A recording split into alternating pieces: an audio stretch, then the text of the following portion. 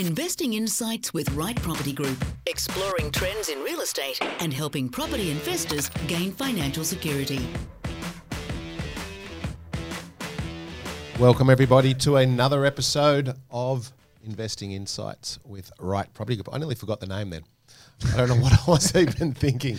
We've been doing it long enough. How are you, mate? Pretty good, pretty good. What's been happening? Battling the traffic to get to the recording studio. That's something that I think most of us seem to be shying away from is the actual daily commute. Do you know what? It's interesting you say that. I was reading a report the other day that there are more cars on the road today than what there was 5 or so years ago. Yep. I would have thought it would have been the reverse. I would have thought there's still the blended approach. People are working from home, but there's still plenty of people out there. Yeah, absolutely there is. And I guess this is the nature of the game, right? We shy away from something, then we revert back to what's the new normal, and it just starts another cycle. And the office blocks is another cycle. The block is another cycle. The block. We're going to get to that in a minute. Don't give it away. But you're right. It is another cycle of, I guess, just human psyche, which then perpetuates different types of trends. In our case, it's different markets. Yep. And the wheel goes round because nothing ever quite stays the same, whether it be floods. I mean, actually, that's a really good example. So you look today and how there is quite obviously such an emphasis on where you purchase in and around flooding. Yep. But if you went back 5 years ago, a lot of people didn't even think of that. They wouldn't do their flood overlay mapping or anything like that because they hadn't experienced a flood. It's a 1 in 100 year event. Yeah. It seems like the 1 in 100 comes every 2-3 years these days. Well, I think I've said a couple of times, where I live, we've had 4 in 1 year of the 1 in 100 year events. It's going to blow the data out. A little bit. Even like not even in my area, but say up far north coast where you have the government potentially buying back properties that were caught in those flood corridors. I guess I wonder if that opens up a can of worms for everywhere else across the state that went underwater. But nonetheless, diligence. Do your research first. If it's cheap, it usually is for a reason. But today, Vic, the subject. Well, you actually tell us the subject. Well, everyone's been watching The Block, and you and I were sitting the other day over coffee, and we were just talking about how that whole episode transpired, and the fact that it's created its own market, it's created its own record. Where in that suburb, the record was 1.5 mil, and now all of a sudden we've got 5 plus. And it's created its own market, and it got us thinking as to how markets can be perpetuated, how markets can be created, and in fact, how markets can be downgraded because of all of the external factors, not the fundamentals, the external factors in that area. So there's I guess there's 2 types of markets then in terms of market makers. There's the good type, which would be based around infrastructure, employment, affordability and the like, and then there'll be the markets that are created from a self-perpetuating point of view because it's well marketed. Maybe it's got some short-term fundamentals. That could be a mining town or something like that. But we'll drill into it a little bit later on into the podcast. But I think it's first and foremost, it's important for people to understand what market they're talking about. And actually, that would play into the podcast we did a couple of weeks ago, I think it was, around timing the market and time in the market. And I guess this is a follow-on from that in some way, shape or form, because which market are you talking about? So in today's episode, market makers, what creates the market? Which market are we talking about? We're talking about the finance market? Are we talking about the actual real estate market? And if we're talking about the real estate market, which part of the real estate market are we talking about? Because there's residential, commercial, agricultural, warehousing, industrial, office space. So we need to be really careful when we're, not us, but the general populace, the media or whatever it may be, when they're giving commentary around a market, well, maybe they need to get a little bit more definitive because that can actually, I guess it can steer a market once you get momentum. Exactly right, and this is where it can potentially become a current affair news, 5-6 years down the track when it doesn't actually pan out. And I guess there are many ways of influencing it. Some of it is through developer stock, others is through just media attention in that area, or strategic purchasing in that area that just then make it newsworthy. And it is fairly easy to make things newsworthy these days. You just jump on Facebook and it becomes newsworthy if the headlines are good enough and the story is juicy enough. So there's a lot of influencing factors in there that can create the market. And you're right in saying that it goes two ways, right? It can create but can also destroy markets as well. So and especially when people are just taking headlines and running with it without looking behind the scenes as to what's really happening, why this story is perpetuating, why is there interest in this area. And interest could be something as simple as, geez, that's nice and shiny, I want to have that. It's a good point, because if you go way back to when we first started, even before that, I guess, there was that phrase, build it and they will come. Mm-hmm. In other words, go out to the middle of nowhere, build a city or build a council area, may not have any infrastructure. And I can think of 3 or 4 straight off the top of my head that today are performing very well because infrastructure populace has infilled, I guess. But when it was first built, it was a satellite area with realistically nothing, but it was well marketed to the off-the-plan house and land package scenario. And we do see, I guess, not as much of that today because education is far more prevalent now thanks to technology and the like. But back then it was pretty slick. Yeah, it was. And for those that have been around the time when we had actual publications for investing, so the magazines. On rock or paper? The investing was done based on someone's profile. So someone's done really well in an area. And if they feature in a magazine, that area just bounces, right? And a more recent example would be, Channel 7 as an example, highlighting an area saying, hey, this area has gone up in value, it's affordable. And immediately we see from feedback with the agents that their phones start ringing hot. Yeah. Everyone starts to jump in, trying to catch onto the gravy train of growth in that area, supposed growth in that area. And they throw fundamentals out the window thinking that if it's in the media, if it's being talked about, then it must be legit. It must have checked out. Someone must have done the due diligence. I wonder if that's still pertinent today. In other words, because of social media now, you can get groups of people that could potentially shape a market for the short term. Yep.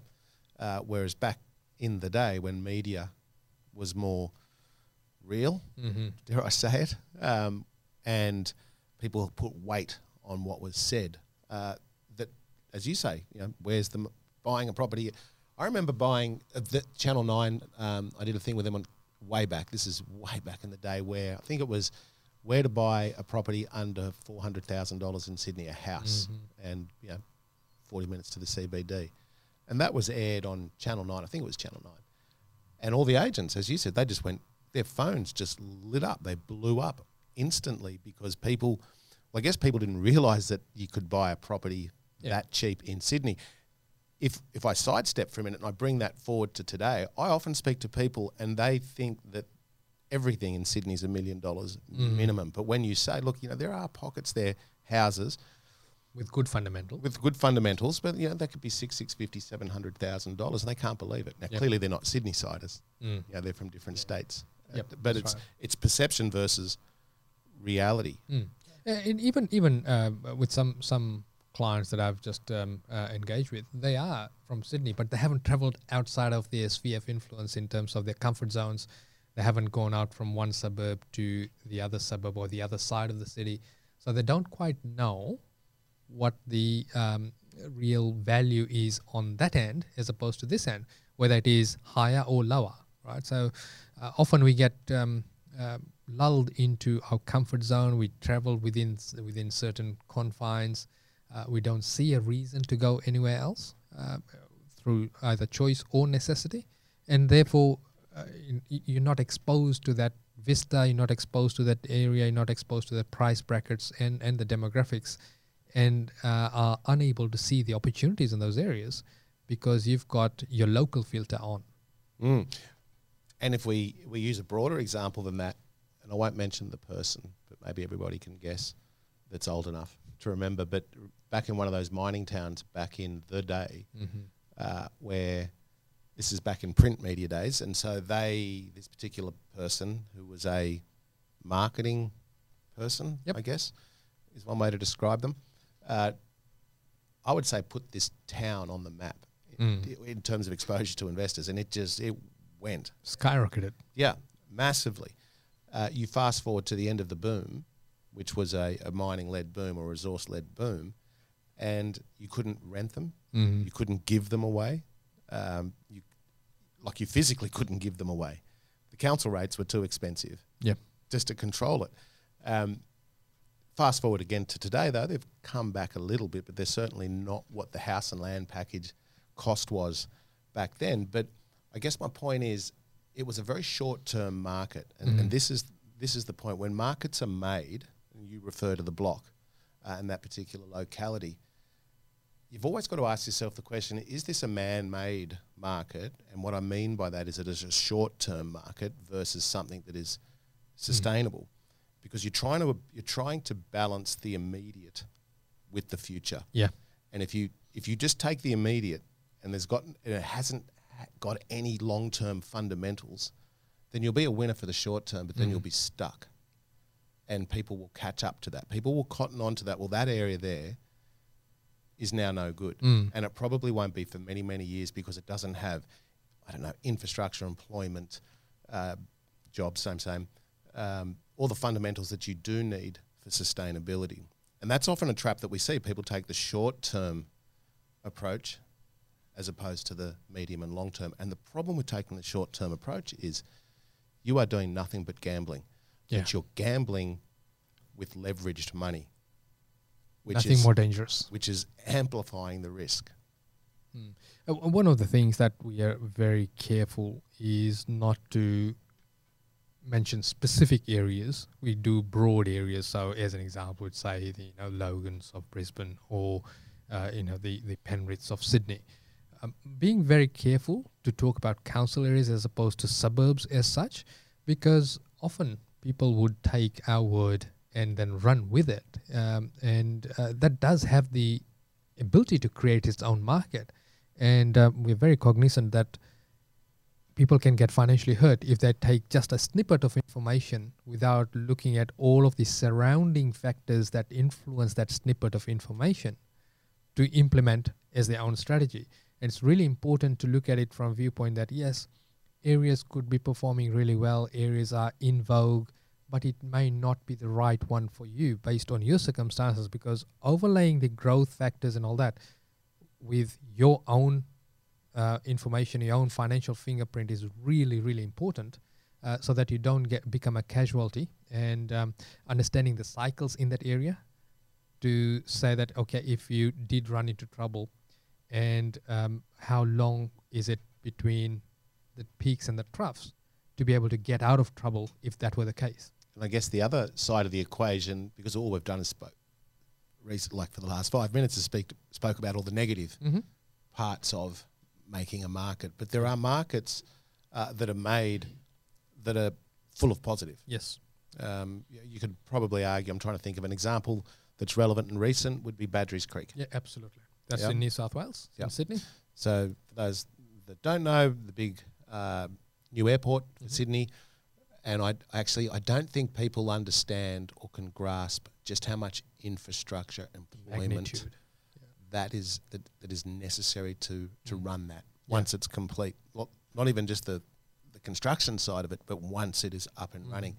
So that's a good example of an area that was put on the map, literally, and obviously locals knew about it, and with the surrounding suburbs and regions. But now that it is out there in the general public, and it has been now for 4, 5, 6 years, everything around it, depending on different circumstances such as financial environments and ecosystems, everything around it has benefited in terms of value, in terms of infrastructure, in terms of jobs. all of the good stuff that you need for your asset to be sustainable. So it's not just, market makers are not just all about the negative, one-trick pony towns and slick marketing. There are many examples of where markets are made and they'll be healthy for forever.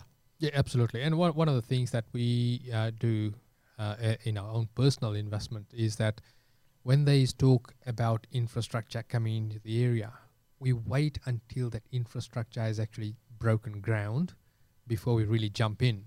Because often these things can be shelved. And if you look at the Badgerys Creek example, the second airport, that was in the making for about 100 years. Oh, God, yeah. Several political parties came and went, promising that they'll get it off the ground until finally it's off the ground. It's a good point, because you really need to identify what type of an investor you are and at what stage that you're at.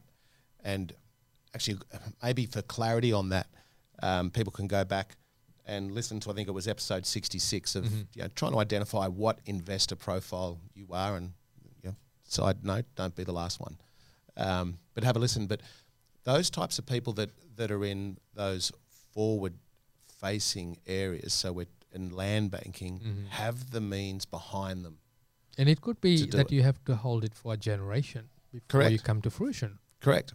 I remember parts of Sydney, acreage in Sydney that was selling for $1 million an acre 17 years ago on the premise that the light rail was going to go through, and it was given the tick of approval, then it was ripped from underneath them, then it was given the tick of approval, then it was ripped from underneath them, and fast forward today, it's there. But there's been several owners through that area who have made a fortune and lost a fortune. I guess timing was the most important piece for them, but having the ability to control it for the long term to get the honey pot, I guess, at the end of the day, is only for the select few. Yeah. You can't just go into a multi-million dollar proposition looking for the pot of gold in 10, 15, 20 years' time without the ability to hold on to it. Hold the asset. Now, we often refer to that as bracket creep. Actually, you know what? Next podcast, we'll do that. We'll do that. Yep. We'll do something about bracket creep, and we'll give you an explanation in and around that. But for the majority of investors, so the retail investor, so to speak, we're not controlling 50, 60, 70, $100 million plots of dirt where there's minimal cash flow. Correct, right? Where the standard house for the standard person in the standard area. Now, there's variations of that, in terms of affordability, I guess, not just to one zone, but where you want to invest and what the banks will give you. As we've said before, there's two types of affordability. But making sure that you get the right strategy to begin with, so that you are balancing the now with the future and not gambling, is absolutely that inflection point. That's where the trick, that's where the pot of gold is to get it right now, so that you're all right for the future, rather than speculative, which we've seen a lot of over the last 3 years. Yeah, absolutely. Now that's and that brings to us the example of the block. And I'm going to preface this with, I don't know much about Gisborne in Victoria, where the block was in this episode. But and we don't want Channel 9 to sue us. Let's talk about the concept behind it. You've built something that's going to pull at the heartstrings in terms of, I want to live in this house. But it's not necessarily the area. So you're falling in love with the house, and the reason you fell in love with the house is it's been portrayed in the media, it's been trumped up, for the want of a better word, in terms of how good it is, how good the construction is. But we're only seeing the shop window of that process. We haven't seen how the construction had occurred, what shortcuts they've taken, what's the cost base, and indeed, if we take a purely investment approach to that, what are the other factors influencing it? What are your employment centers, all this sort of stuff. So this is where a lot of people do get it wrong, taking that example into play, that when media does get involved, when there's enough people talking about a particular area, people jump in and start paying top dollar for it. And this is a true example of investing via media. Yeah, and it can be very, very dangerous. Like in that particular locality where the block was bought and filmed, I guess that's the way to describe it.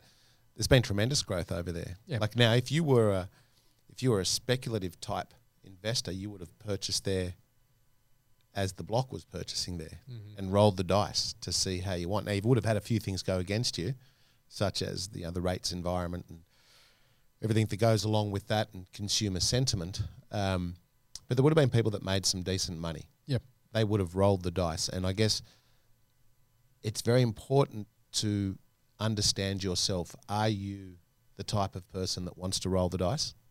Or are you the person that is the complete opposite and is just looking for that, I guess, that normal sleep at night component? Now, there's no right or wrong, I believe, and I know that would shock a lot of people for me to say that, or people would disagree with me, but ultimately you are who you are, and if you want to have a crack at whatever that may be for you. It's just not for me.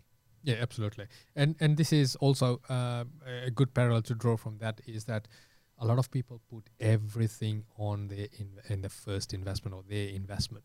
They don't have the slush funds. They don't have a planned approach to it. A good example of it is the couple that only made 20,000 from their efforts, right? Yep. Now, if you believe the media, they've got to sell the car that they've won to, replenish their savings, which they had used over the 12-week period. If I take that parallel into investing, a lot of people will then punch above their weight. They'll get into an area that is not necessarily suited for them, but it is media driven, or let's take media away. It's friend driven. So, their circle of friends have bought in that area. They've done really well. So they jump in and they've bought beyond their means, or they haven't taken into account that if the growth doesn't happen immediately, what's the contingency? What are we going to throw into the pot to help hold on until there is growth, so that we can get out of this investment or capitalize off this investment to leverage onto the next one? So they're the things that we need to be thinking about before you're jumping into a property. So could we explain that by saying that potentially areas that are greenfield sites, so that they are an isolated community / region that there's a lot of open space, green space. Yep. Paddocks, we'll call them, between themselves and the next employment hub or centre of influence, perhaps, which we see a lot of in Melbourne. So there's a lot of areas. There are some areas, to clarify, there are some areas where they are struggling to do very well or well at all, and have been even after the last 3 years worth of extraordinary growth, because there's so much infill. Now, yes, we could overlay COVID there, and half of Melbourne have moved. So there is some other circumstances, and I guess that's the point. There are always circumstances, good or bad. There is always going to be something that will perpetuate a market, soften a market, crash a market, call it a crisis. There's always a crisis or an opportunity. Yeah, absolutely. Always. And opportunity lies within crisis, right? I guess when you're investing, the approach you need to take is that it won't go the way that you think it will. So what is our risk mitigation? How can we hold on to it and not impact our lifestyle to begin with substantially? And secondly, not undo all of the good hard work we've done in the past in terms of other properties that we may have bought or portfolio that we're holding. And if we take that approach in terms of buying properties, adding to the portfolio, you simply can't go wrong, in the sense that you can't go wrong when it goes wrong. So you're not losing everything at that point in time, because you've got the contingencies in place. And something as simple as, okay, I've got a slush fund of 1 year, 2 years worth of holding costs set aside, because this is a riskier investment in comparison to other things I've done in the past, because there is a little bit of speculation on this one. And every now and then in a portfolio, you can actually afford to, in a planned approach, have a little bit of speculation, not purchasing just for speculating sake, but it could be that it has got several strategies within that within that one property. So you don't know exactly which way you're going to go with that, because you're going to roll the dice when everything lines up perfectly on that property. It's a negative to that when you have too much opportunity in It's one hard property. to make a decision. Well, you get decision fatigue. Yes. 100%. It's, you know, which direction do I go with this? You know, and often, if you don't think about it clearly, you'll pull the wrong lever. I've got a perfect example for this. This is a property that I bought actually in a suburb, and I'll name the suburb. You're trying to make the push up market. the value of my guys. Buy in Minto New South Wales. I bought this property back in 2006. So it was a corner block, and my plan at that time was that we will move into this house. And Steve, you've been there. We will move into this house, and then we will live in there for a little while and sell it for profit. But because this property had so many options on it, we still have the same property there. Obviously, we've moved out a long time ago. We've still got the property there. We haven't done anything to it, just simply rented it out. The things I can do with that, I can put townhouses there. I can put a granny flat there. I can do a boarding house there. I can do an NDIS development there.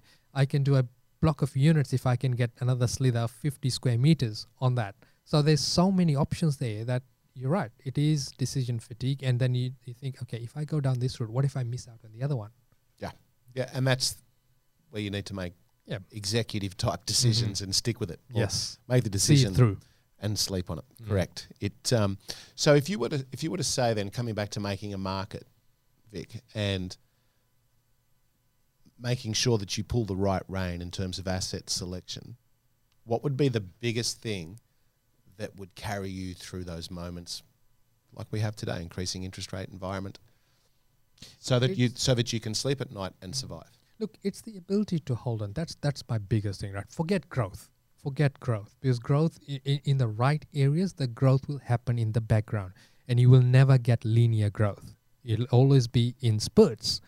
However, being able to hold on until you've got that growth is the most crucial part of selecting a property and selecting an area. The next thing that I would look at is obviously the liquidity factor. So the three types of liquidity I'd look at.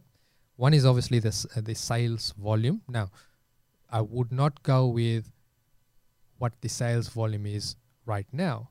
I'd look at the historic sales volume to say, okay, is there enough throughput in there? So, which then pushes you more towards your metropolitan and the larger regional areas rather than one-trick pony towns, right? So there's enough volume there, enough people buying in. The other liquidity I'd look at is the lender willing to lend me money in this area, and what's the LVR? That tells you heaps, right? Now, you got to put another filter on this. Sometimes the LVR is determined by the borrower as well. If they see you as a risky borrower, so you're self-employed, you've just started, they may limit you down to 70% loan-to-value ratio. Every now and then what you find is that your inner city, as an example, the apartment market, lenders will no longer lend 90%. They'll drop it down to 80%. So that tells you the liquidity in that market. Then the third liquidity obviously is people renting, right? How many people are looking to rent? In other words, the employment hubs around it. Are we dependent on just the 1-2 employment hubs? Multiple hubs, easy to travel to hubs. Good example of that, mining towns, right? You get a huge amount of influx and lots of jobs, but once everything's automized, there are less people renting because there are less jobs. The mining towns is a really good example. So too is the inner city units, yes, where the LVR is absolutely played with. So it may not be just about the area, but maybe about the property type within that area. So making sure that we have that long-term filter on it. And as you say, looking at the bank's LVR positions gives you a very good scope historically about the ups and downs of that area and what their risk appetite to it is. Because at the end of the day, it is a game of finance. It is all about the lender's risk appetite, not just for the asset, but for you as well, so that they'll give you the money and you can control the asset. As the market gets flooded with a particular type of property, so using the apartment example, a really good litmus test here is whether you can get lender's mortgage insurance on it. And if the insurers are shying away from it, that tells you that you've oversupplied in that market. There is no lender confidence in that market.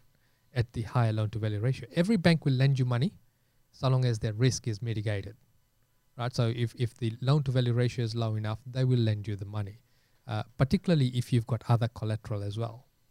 Well, yeah, that ties into it very nicely. So they might want to cross securitize you, which is another big no-no, which you can go back to one of the other podcasts with, say, Z from MLS Finance, where we spoke about the pros, which there are not too many, but more so the cons about cross-securitization.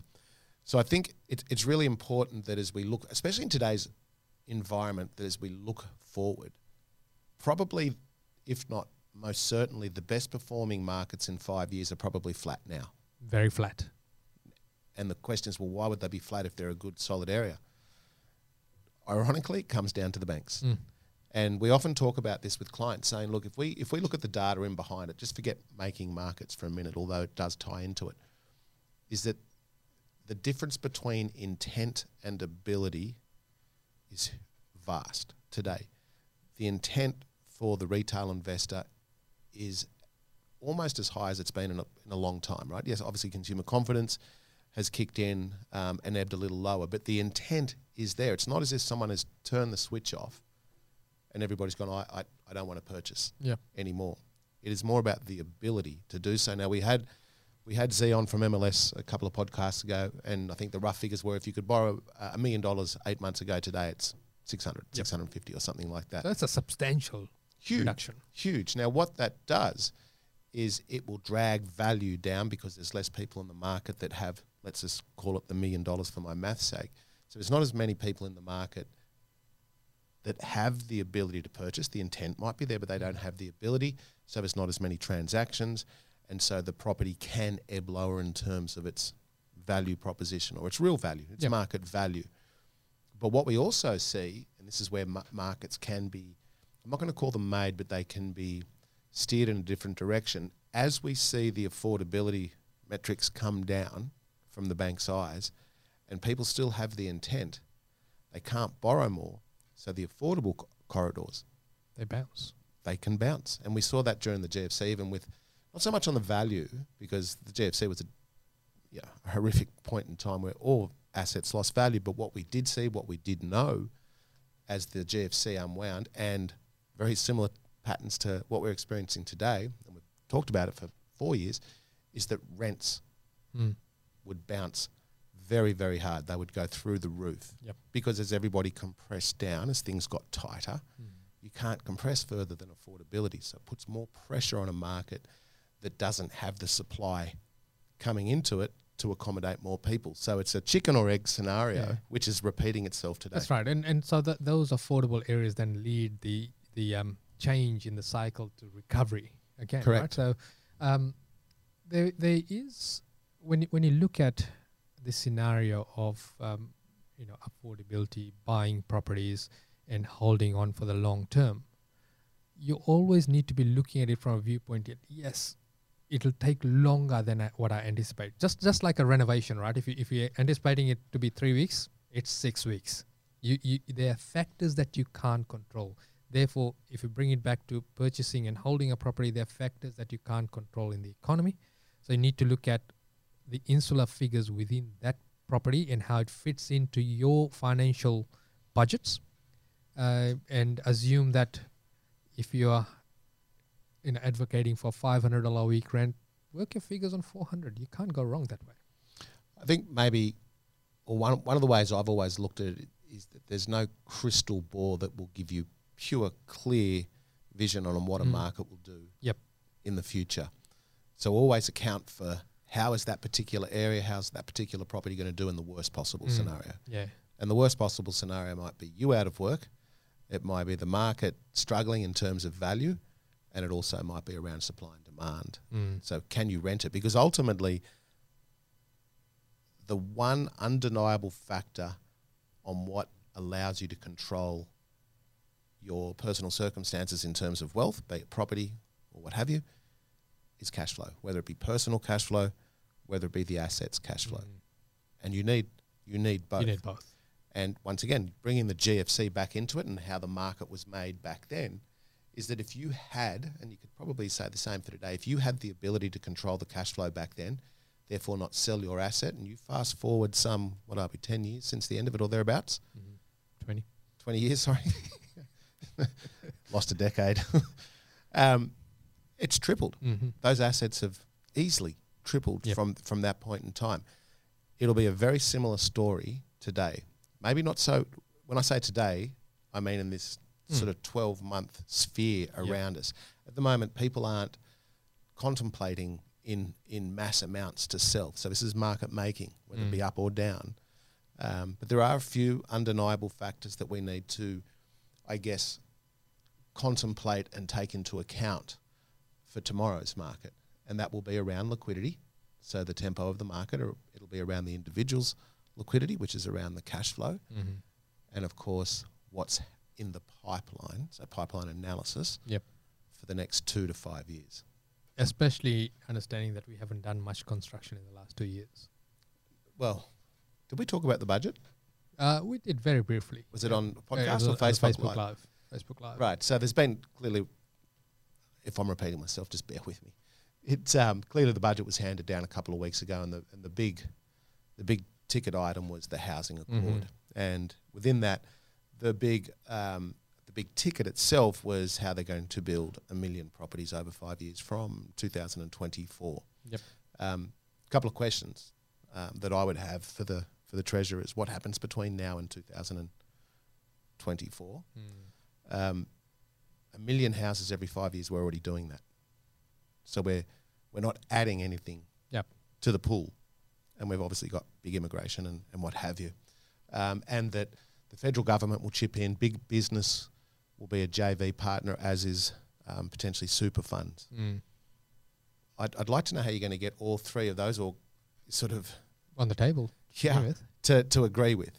And then the big thing that nobody's really talking about is how are you going to get the 3 layers of government, we'll call it, to collaborate. So federally, state, and council to release the land, to soften the red tape volume.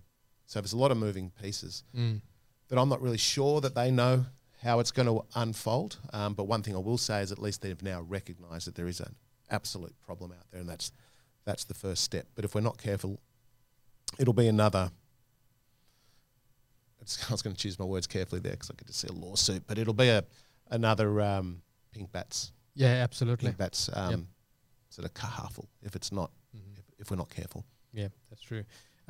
You mentioned earlier, Steve, that there'd be areas where we're buying where there's no growth, but growth will happen in 5 years' time. So it's actually starting to plateau out.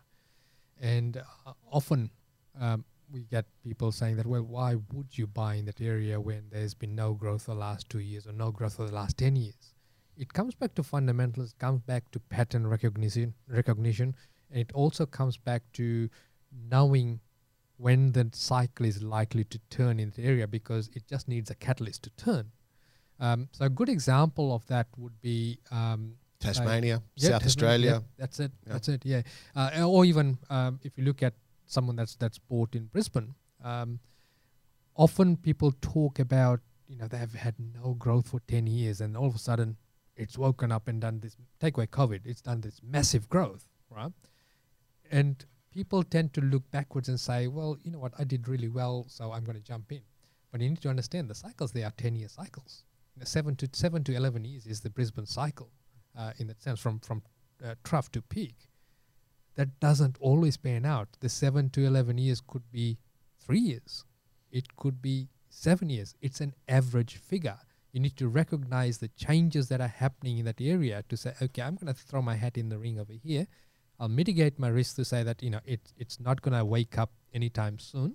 So I'm going to hold on to this, and to get out of trouble, I can do X, Y, and Z to the property to bring it to a higher value potentially, either to attract a better tenant or to attract a purchaser. But we're holding it for the medium to long term. It's not about focusing in the flash in the pan when everyone's talking about growth and how well they're doing in the area.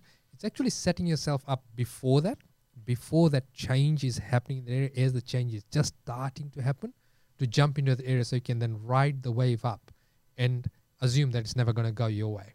It's about choice. Yes. So rather than trying to catch the tiger's tail in a FOMO market when everybody is softened, there is more choice available for you. And that's an extremely advantageous point in time rather than just taking the seconds or whatever you can get. You mentioned an interesting thing in and around the moments in time and the trajectory of markets. And the one thing I'd love listeners to take away, especially new people that are entertaining investing or maybe have only been doing it for a little bit and don't really understand patterns, trends, data, is that the asset does not grow in a linear sense. The trajectory is up, but it's not linear. Yep. This fallacy in and around property doubles every 10 years or 7 years at 7% is just that. It's just a mathematical equation. Correct. It doesn't. Look, sometimes you might be fortunate and it may happen. But more often than not, those analogies of doubling every 7 years or 10 years is a myth. You can't hang your hat on that, because for that to happen, there needs to be a certain amount of growth year on, year out, every single year. And no asset performs in that linear sense. Once again, the trajectory is up, but it's not linear. And you might get 15% growth in 1 year, 2% the next, give back 4%, up 5%. But when you reverse engineer the numbers over a time period, let's call it 10, 15, 20 years, that's when you'll start to see the data. So it could be that it's grown by 7.3% compounding over a measured 10-year period, but it might have done it in 5 and did nothing for the rest. Or it might have taken longer, whatever the numbers look like. But if you're budgeting on that linear growth, you're putting yourself into a very, very dangerous scenario, and you will become the resentful investor. Yeah. There's a lot of people that work off plans on paper. Modeling. That's the word I was looking for. And they say, okay, year 1, I'm going to buy this property. And then year 2, I'm going to leverage off that and buy the next one. And maybe year 3, I'm going to repeat the process, right? Okay. Few things that are out of your control over here. 1, finance. You could have all the equity in the world, but if the bank's not willing to give you the money, you can't progress.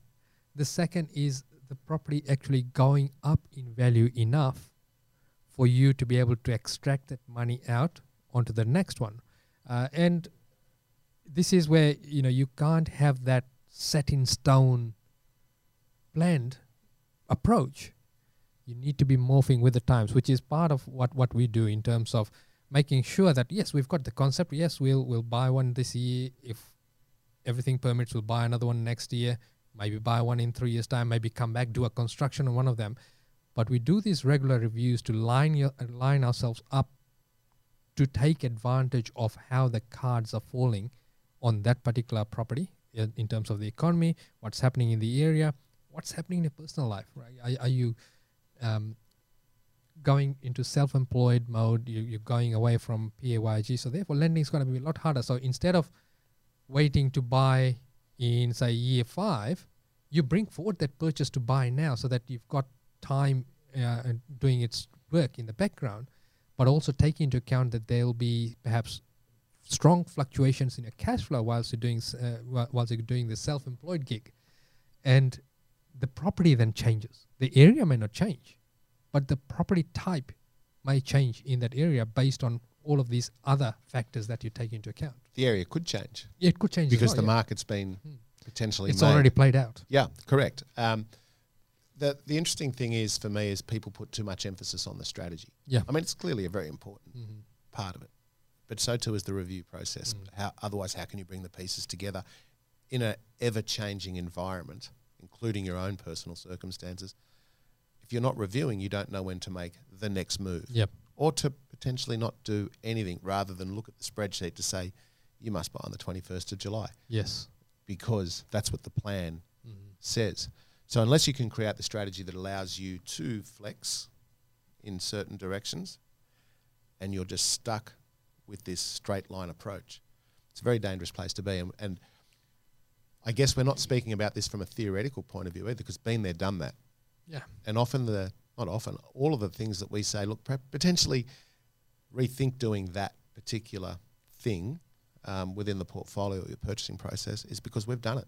We've done the hard yards. and it didn't work, and we lost money.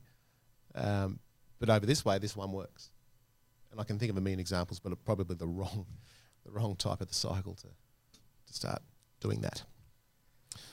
So I guess the blogs taught us some lessons.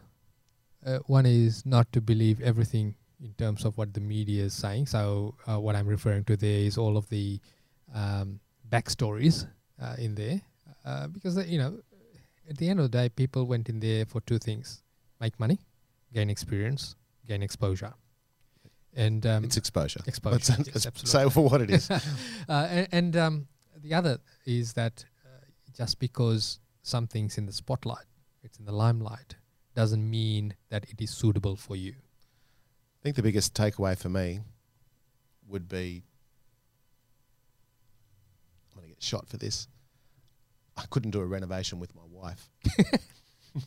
Because she's the boss, and I don't like being told what to do, so it'd just be a recipe for disaster. So that'll be the renovation. It takes multiple weeks more than what it should. No, we would smash it out in record time, because we would organise a cast of thousands behind us, just like there is On the block. on the block. It interesting. Do you reckon you could do it? All jokes aside? No? Being on the block. Well, I've seen you do renovations, so it was a bit of a loaded question. I knew where it leading. So for those that have listened to our podcast for the first time or are new to our podcast, I have organised a whole lot of renovations, both for my portfolio and for the clients, but I can't even drive a nail straight. So That's a true story. It is a testimony to the fact that you need to understand the process, you need to understand the reasoning behind it. Expertise can be hired. Often when I speak to clients, I say, look, the biggest difference is that you can make to a property is painting. Yeah. And I've never met a person who can't paint Except Victor. my very first property still has got half painted architraves. I mean, I've never gone back to paint it. Painted light switches. Skirting's not architraves. PowerPoints. Yep. Everything gets painted. It works. It works. It's I'm not sure it works They well. were the early days. Yeah, I mean we all cut our teeth somewhere, and often it's not economically wise to do your own renovations in some circumstances. Yeah, in all seriousness, that is a very valid comment, right? So especially if you're a tradie and you want to make it perfect, right? Sometimes perfection gets in the way of progress. True, but Don't cut corners though. I was about to say, if you're going to do it once, do it right. Yep. Maybe we'll do a renovation podcast on all the things that we've learned, because we have done literally hundreds upon hundreds of renovations, like hands-on. Well, I have. Don't bet you. I've been the supervisor. You walk around with your clipboard and pointing in all the different directions. I remember me standing around while you were tiling. And saying that, hang on, I think that one's not straight, just to rile you up a bit. Yeah, you did. You got a 200 by 200 tile to the throat after you said it. And we've got photos to prove it as well. We have, because that was back in the day that we were doing it quite deliberately to show people that it can be done, and that you yourself can do it. And it wasn't even in our backyard. No, it was not. It was not. And but I like being on the tools. You don't? No. But I enjoy it. It's very cathartic for me, especially tiling. I love the sort of the thought process and the layout behind it. I won't grout, but different story. I digress. All right, Vic, what do people got to do? Well, I suppose especially coming into Christmas now, right? So if you have a pre-approval in place, you need to reach out to us and be noisy. The reason being that a lot of people, when they put their properties on the market, they are mentally motivated, may not be financially motivated, but mentally motivated to sell that property before Christmas. So often we find that there are some bargains. However, we also be very cautious that we don't get caught up in the silly season either. So that's why you need to sit down with us. So reach out to us. You can go onto our website and click the contact me button. There is a little bit of a process. Melissa has a chat with you first. She's a very accomplished investor, seen a few property cycles, and she will then make sure that you get the best of our time by getting you ready to have the conversation with us, so that you're coming in armed with your questions, that right questions in that sense. I think what we should also do as we get closer to Christmas, and we'll start today, is we'll just give two tips to safeguard yourself over the Christmas period. So maybe the first two today would be, especially in today's environment, is make sure you've got adequate insurance. So making sure that your cost of replacement on a house in particular is adequate. Especially with today's increasing cost of construction. Correct. And the other one that I would urge people to think about is if you have a lease that is ending from now, so call it mid-November, through till the end of January, I would make sure that my new lease agreements are stacked accordingly so that they never become out of lease, or the lease agreement does not end in that same time zone, being mid-November through to the end of January. So in other words, you either do a 13 to 15 month lease or an 8-month lease. Correct. Rather than a 12-month lease. Yeah. Now the reason for that is because it doesn't matter how warm, hot the rental market is or whatever it may be, it is just a bad time of year to have your properties ending lease in case. And it's always about the worst case scenario. Tenant leaves, who's going to move at that time of year. So there's two tips. Next podcast, we'll give another two. Absolutely. So do share our podcast with your friends and family. Don't keep us a secret. And if you wanted to chat with us, just reach out to us on the socials or on our website, and we'll be more than happy to give you our time. And there it is, Vic, making markets, the block, and a few tips to boot. So we'll be back with Phil in a couple of weeks. We'll see you then. The information featured in this podcast is general in nature, does not take into consideration your financial situation or individual needs, and should not be relied upon. Before making any investment, insurance, tax, property or financial planning decision, you should consult a licensed professional who can advise whether your decision is appropriate for you.